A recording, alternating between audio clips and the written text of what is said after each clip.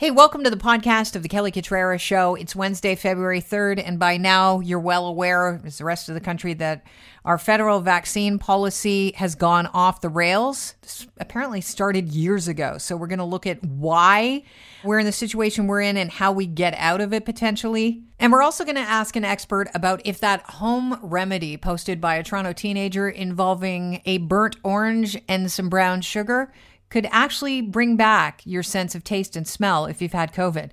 But first. So we ran into a little issue here on the harbor ice. We are now floating away from where we started.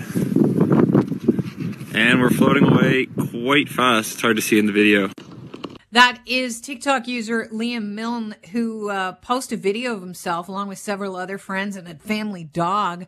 They were out skating on Lake Ontario, just trying to get some exercise during this pandemic earlier this week. And the ice that they had stepped on literally broke away and was melting beneath their feet. I said to Chris immediately when we looked at this story, I think we need to get somebody on that does rescues in this situation. Captain David Nickerson joins the show. He's with the Toronto Fire Department. Welcome to the show. Thank you. Good morning. How are you? I'm fantastic. I think it's really interesting that this guy managed to stay afloat on that piece of ice as it released from the shoreline. Can you tell us a little bit about the amount of times you have to get out onto the ice and rescue people because the ice that they've stepped onto, thinking it's solid, has floated away from the shoreline? Well, that was quite unique, actually. You hear a lot of recently where people have fallen through the ice at Grenadier Pond and some of the other places around southern Ontario. We have had that in the past where people do get out on the ice, sometimes in and around the Toronto Islands and the lagoons there where they've fallen through. It's quite unique to have a whole sheet break off in a case like that. Very dangerous, of course. And right now I would say no ice is safe ice at this point. It's just not thick enough. And especially with the temperatures that we've been experiencing for the last few days and what we will continue to experience is very dangerous. And to have somebody out there and to have the ice break away is no doubt was scary for them and their families, and I'm glad that it all worked out for the best for them. Not so scary that he didn't take out his phone to record it, though. What causes the ice to release from the shoreline? And as well, what he was mentioning the speed of the ice and how quickly it was moving. Can you kind of account for what's occurring there? Yeah, certainly. Wind shift, for example. We saw, for example, I was working on Sunday and the entire harbor was just a skim of ice during the day when we got here in the morning. But by the afternoon, the wind speed had increased and the direction had changed somewhat. So the ice that we had in the harbor had broken up and then had been pushed to basically the west end of the harbor. In a case that he was experienced, it could be the same thing. The wind direction might have been very calm, maybe from one direction and very calm. And then as it does, the wind decides to change direction and increase in speed and then break away. So could have just a crack in the ice and just the right amount of wind. And next thing you know, you're adrift on a flow of ice there. So very unfortunate. And like I said, scary, no doubt, for them as well. Yeah, a scary proposition to find yourself floating away from the shoreline in the winter with your skates on a piece of ice, and now you realize it's not quite as thick as you thought it once was and not as safe. If you were to fall through the ice, how long would you have right now in Lake Ontario? Well, in Toronto Harbor, we have, of course, the fireboat, and it's an icebreaker, and we're staffed 365 days a year, and we're here every day. It does still take a little bit of time, depending on where you are in the harbor. We'd like to be able to respond in a timely fashion. But sometimes if we know we're going for an ice rescue, we'll wait for additional crews as well that have the gear to help out and to effectively respond to that. So it could be 10 or 15 minutes, and that would probably be the longest 10 or 15 minutes of somebody's life. And it seems like a long time, but of course we have to get everybody and get them on the boat and the gear that we have and then respond and respond in a safe manner as well. That's if you're notified. I mean, it's a big lake. It's a big shoreline. If somebody doesn't know you're going out skating, if you independently figure, you know what, I've got, why would I go to a rink when it's right there? I can just jump on the ice. Lake Ontario, it's a massive skating rink. You could see how people maybe haven't alerted somebody to the fact that they're skating. So I would assume it's sort of like a hike. You should let people know if you're going to skate on a body of water. Absolutely. Just, that's what we're told as far as swimming. You're going to have a buddy system, and if you're going to go skating, you should have people there, and you should have the ability to call possibly with a cell phone. Again, I'm not recommending any skating on Toronto Harbor this year at all. There's just the ice thickness is just not there, and the temperatures, and it's just not there. So, but yeah, you certainly should know and let somebody know where you are and where you plan on being, because minutes count, and we want to be able to respond, and certainly we don't want to have any tragedies in the future. How would you determine if ice is thick enough to skate on if you're the average person? What should you be doing? Because I know there's people listening to us that are in Toronto and beyond. You've already mentioned the harbor's not a good idea this year. It's just not cold enough. We didn't get the ice formation that we have in the past. Is there any way to determine if the thickness is adequate for skating? Yeah, I think what I've heard in the past, the general rule of thumb is if it's 4 inches or 10 centimeters thick, it could be safe for an individual to go on. I know at Grenadier Pond, for example, I believe the city has people that will inspect the ice, and they will indicate whether it is safe or not, or whether you should be staying off it. So those are considerations. Again, speaking just because I'm in the harbor, we never recommend in the harbor at all, because even if the ice was thick, and we've had some amazing winters where the ice has been upwards of 1 to 2 feet thick, the problem with that is that we take the fireboat out multiple times a day to break a channel for us to be able to go to different parts of the harbor in case we have to respond to an emergency or some sort of an incident. So even though the ice might be thick, there's a lot of there could be some open channels that people aren't realizing that are there that we've broken. So that has happened in the past, that we're out there with the icebreaker and making these routes for ourselves. And that's why I strongly recommend against not skating in Toronto Harbor at all. Before I let you go, could you be charged if you've gone out on the ice and need to be rescued? Oh, that's a good question, and I'll leave that one for our friends, the Toronto Police and the Marine Unit, to answer that. As far as the fire side of things, we wouldn't get into that, but I'll leave that question for the police at this time. You're in charge of the rescue.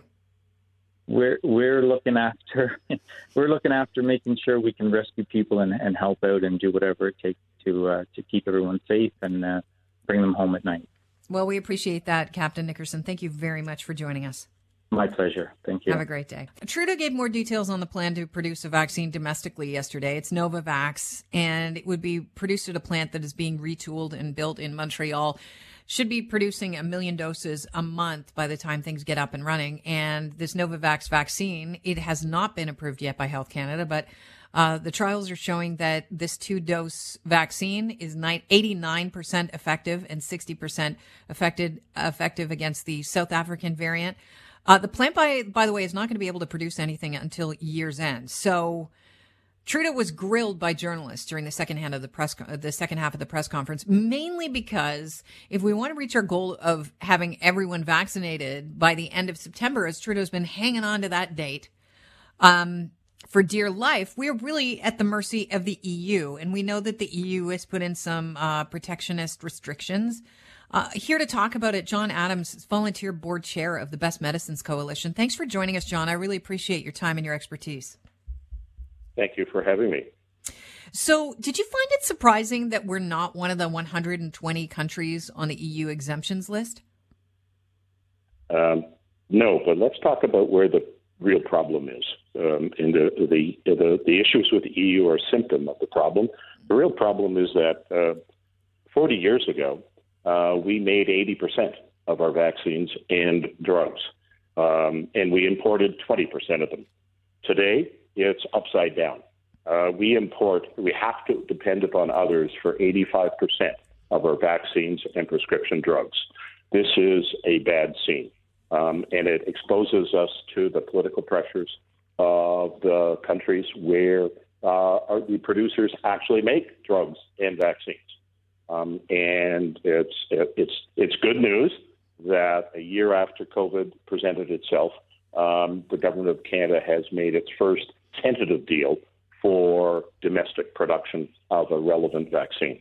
But those vaccines won't be available until the second quarter of 2022 at the earliest, because even after that plant is built and is certified and starts production, it takes 3 to 4 months to produce that particular kind of vaccine. So we're talking, if we're lucky, the first doses coming out of that plant in April of 2022. Trudeau we are vulnerable. Vulnerable. For sure we're vulnerable. Trudeau was asked about this and why the UK yesterday focused on, putting together, getting plants to produce their own vaccine, and they're able to do that now at the beginning of the pandemic, and why he didn't. Do you think, everything was, it was just, we were so out of the game that we couldn't pivot that quickly? Yes, we're out of the game is an interesting expression.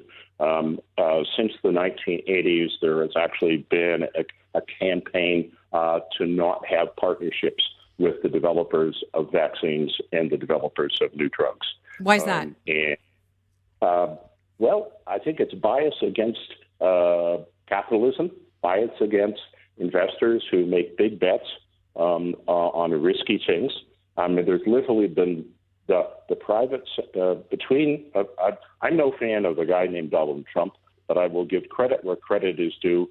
Operation Warp Speed has made a huge difference, and the Novavax vaccine that Canadians are eventually going to benefit from is a direct result of the U.S. taxpayers spending not billions but trillions of dollars in working with private companies to develop production facilities before the vaccines have been clinically tested and approved by the health regulators.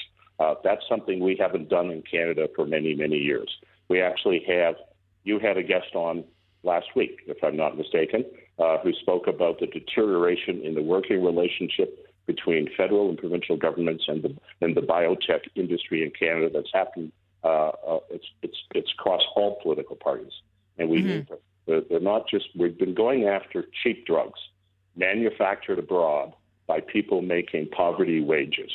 And we have to accept our moral responsibility that if we want domestic production, we're going to have to pay the bill. Okay, so let me just I just want to touch on something you just brought up there. Sure. The fact, where we were trying to get generic drugs, which pretty much pharmaceutical companies don't love, right? Because they're not going to make the money on that.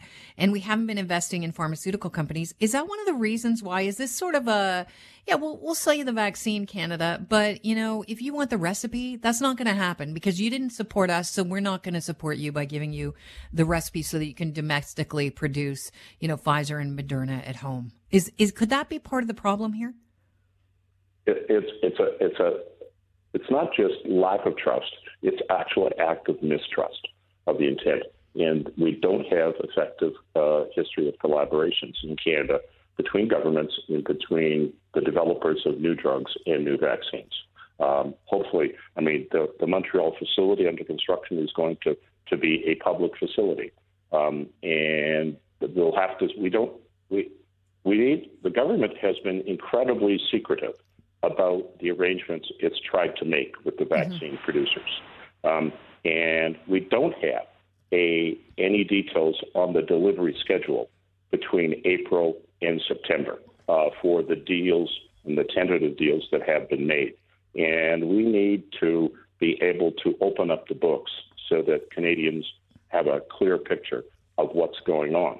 That's my view. And that's a responsibility of government, because these are deals or tentative deals that the federal government has made with these developers of these vaccines. Yeah, yesterday in the press conference, Trudeau basically said, I've had these conversations. Don't worry. I've had conversations with people in the EU and we'll be getting our drugs. Just trust me. Rest assured, you can just rely on those conversations. Well, unless he's going to broadcast those conversations, how am I supposed to trust that, both parties are going to play fair? let's other countries, the United States and countries in Europe have published redacted versions of the contracts they have with these vaccine makers. Why hasn't Canada? I mean, there's a difference between blind faith and good faith. And with respect to the Prime Minister's approach has been trust me. And with respect, based upon the evidence of the federal government's response to the pandemic so far, we don't have the evidence to support why we should trust them. Show me what you've done, please. John, can I play you a clip from yesterday's press conference? It's just really interesting. Sure. I think this was a question that was asked. We're going to start with the Prime Minister, but he's in the middle of answering a question. And it was about the EU export restrictions. Have a little listen to this, and then I want to get your take on this clip. On the EU export restrictions, what are they meant for? Other than to are they meant to protect Europe's supply? Are they meant to keep these drugs out of Canada? And we have a free trade deal with the European Union. What good is that? In my conversations with the EU Commission President, Ursula von der Leyen, she highlighted the need for greater transparency on vaccine production to make sure that things are being fair. They expressed certain concerns around AstraZeneca and Great Britain, for example, that is preoccupying Europe. But I'll allow the Europeans to talk a little bit more about that if they get asked. Our focus is on ensuring that the contracts that we've signed with Pfizer and with the Moderna in particular continue to be respected, and the assurances that I've received, the assurances that this government has received, is that these transparency measures will not interfere with shipments destined for Canada. Do you have that in writing? International affairs and agreements between nations are based an awful lot on firm commitments made in conversations and shared publicly. It's not like a small claims court where you can show a document. The conversations I had with the President of the European Commission were enough to reassure me, and should be enough to reassure all Canadians, that the European Union is extremely mindful that Canada's contracts be respected, and that our supply of vaccines not be interfered with. Do we have an in writing? Clearly, that pause was a no. What do you make of that? Is it unusual that we wouldn't have a written guarantee on delivery? I would like to see what we have in the federal contracts with the vaccine makers. It's ironic, to say the least. The Prime Minister is saying the Europeans are putting in these export controls because they want more transparency. They have deals with the vaccine makers, but they don't know what the deals are the vaccine makers have with countries outside of Europe. They are demanding disclosure of the details of those shipments before they allow those shipments ex-Europe. They want transparency. The Prime Minister is not providing this yet the same transparency to Canadians. I find it ironic. Let me ask you this. What's in the deals with Pfizer and with Moderna and with the proposed deals with AstraZeneca, et cetera?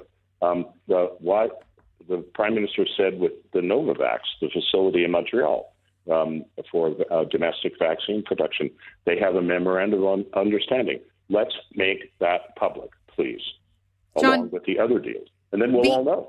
Yeah, I mean, we don't know. And BNN yesterday was reporting that the government's, preparing diplomatic actions if Europe breaks shipment agreements. What do we have that we could use to ensure delivery? Like, really?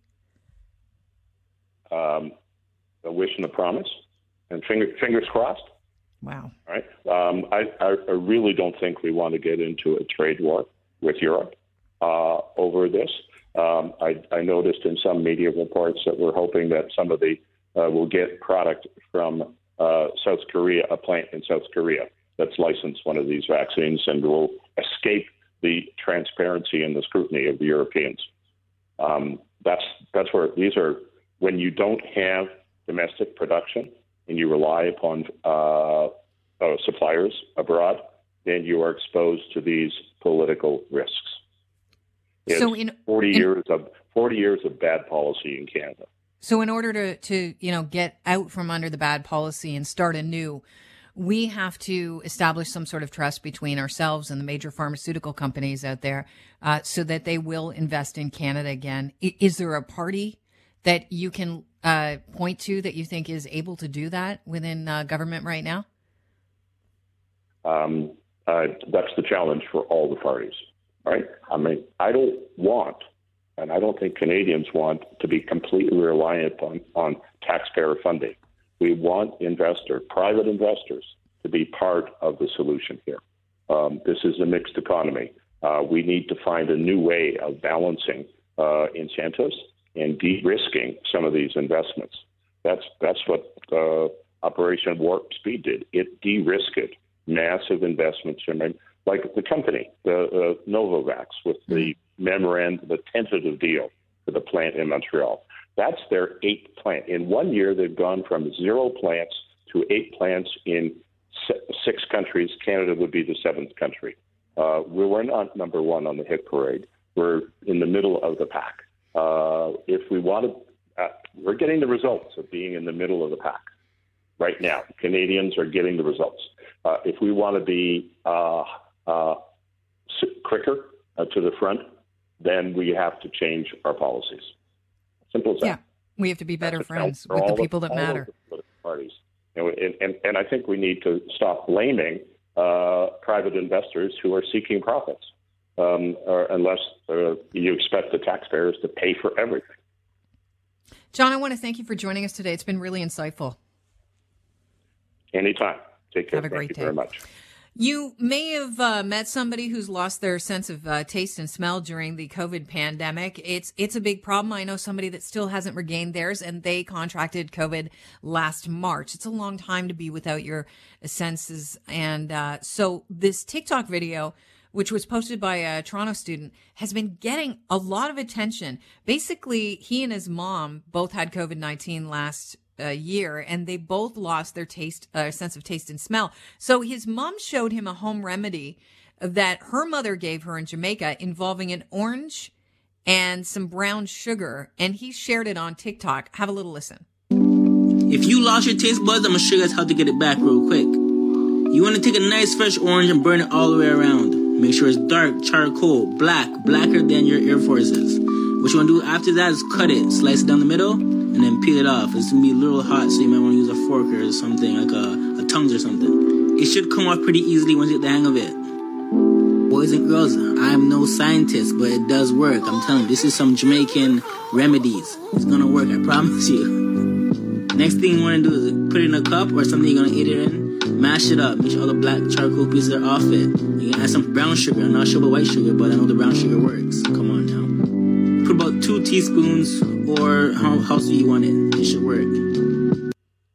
All right. And apparently people have been writing him and saying, thank you very much. This has helped. I'm getting my sense of taste and smell back. Dr. Andrew Lane joins the show now. He's director of the Division of Rhinology and Skull-Based Surgery at Johns Hopkins University in the School of Medicine. We've had you on before, Doctor, so I'm so happy you can join us again. What's going on here with this kid's remedy, the orange guy? Is this something that can work? And if so, why? All right. Well, thanks, Kelly, for having me back. This is a really interesting kind of idea. And I guess if I lost my sense of smell and taste, and I was desperate for something, I might try this because I can't see it doing any harm. But as a scientist, I don't see why it should help. So there's a lot to kind of unpack in this. Okay, go ahead. Let's start. Yeah, well, let's start unpacking. What you say about what people think of as taste is not really, it's really smell. It's not taste. Taste is what happens in your tongue, and it does sort of salty, bitter, sour, sweet. But what you think of as food taste is really flavor. It's the smell that comes up from your mouth and throat and goes to the back of your nose. So when you're eating food, there's a lot of different stimuli at the same time. There's a smell that comes up to your nose. There's also sensory information like seeing the food and what your tongue is sensing and the texture and all that. And that all goes together to kind of give you what you think of as your taste. So, with COVID, which is, the cause of all this loss of smell we're seeing, it's really, we think, affecting just the sense of smell alone because the virus infects the cells that do the sense of smell. We don't know if it affects the tongue. We don't know if it affects the parts of the brain that interpret the smells. But the good news is that for most people, the sense of smell when it's lost will come back because that olfactory tissue regenerates with time. So as that is background, why does this work, or why does it work for some people? I would say there's a few things. For one thing, this is a really, really strong stimulus for your tongue. All the sweetness, bitterness. You're sensing something, so that's very encouraging to you because you've been smelling or tasting nothing. Mm-hmm. Also, the flavor of orange is something that you have a very strong memory of. You're very familiar with orange, so there's all those other cues I was talking about the texture, about the other visual cues and texture and things that can trigger a memory that makes you feel maybe like you're tasting it, even if you're not. I think really the main thing, though, is that most people don't really completely lose their sense of smell. They still have a little bit of it left. So if you focus on it like this and you give a really strong stimulus, you're going to activate maybe a little bit of what you have left. And then the other thing is that a lot of people recover anyway with time. So, most people, 75% about within 2 weeks and maybe 90% over some months. So it's really hard to say when someone says this helped them, did it really help them, or were they going to get better anyway? So are you essentially jarring your olfactory memory? Is it possible to do that? In a way, yes. I mean, smell is very, very intertwined with memory. So you may perceive that you're smelling something or tasting something when really you're activating a memory of it, and that to you and your perception, it's the same thing. But it may not be working through the same pathways. You may not be activating, let's say, your olfactory nerve to do it. You may be using other senses to give you that perception. Yeah, I thought this was really interesting. So when you talk about the orange and how it's a strong smell and it's something we're familiar with, the fact that he charted that might not intensify the flavor, because I know you're not a chef, you're a scientist, but I'm guessing you haven't really studied oranges in your practice, so you wouldn't know if that intensifies the taste of an orange to char it up. I mean, I've never tried before, but I guess it's worth a try. And you're taking, a sour and a sweet and mixing them together. Those are two senses that we can sense with our taste buds. Right. With the tongue, not with necessarily the nose, but with the tongue. So yeah. And again, when people lose their sense of taste, quote unquote, they're really probably not losing anything in their tongue. So those senses are all ready to go to be activated. Okay, and so I guess there's no harm in trying at the end of the day with this this remedy. However, it's not based on anything scientific. Burning an orange is probably not going to bring back your senses, but you could indeed maybe start retraining your senses to awaken. Yeah, so that's probably the only treatment we have for this right now, unfortunately, besides just patience and waiting for it to get better on its own, is we actually instruct patients to do sort of olfactory rehab, to go home and certain times of the day sniff some really strong odors for maybe 10 or 20 seconds each and really concentrate on the memory of what that's supposed to smell like. And there is some evidence that if you do that over a period of time, maybe a third of people will have some measurable improvement in their sense of smell, which is not to say it necessarily goes back to normal, but you can detect a change in the function, improvement with function. Right, so you're basically exercising your olfactory senses. Whatever you have left, you're trying to bring it out, and then over time it may get better on its own, which is kind of the part of this that's hard to sort out.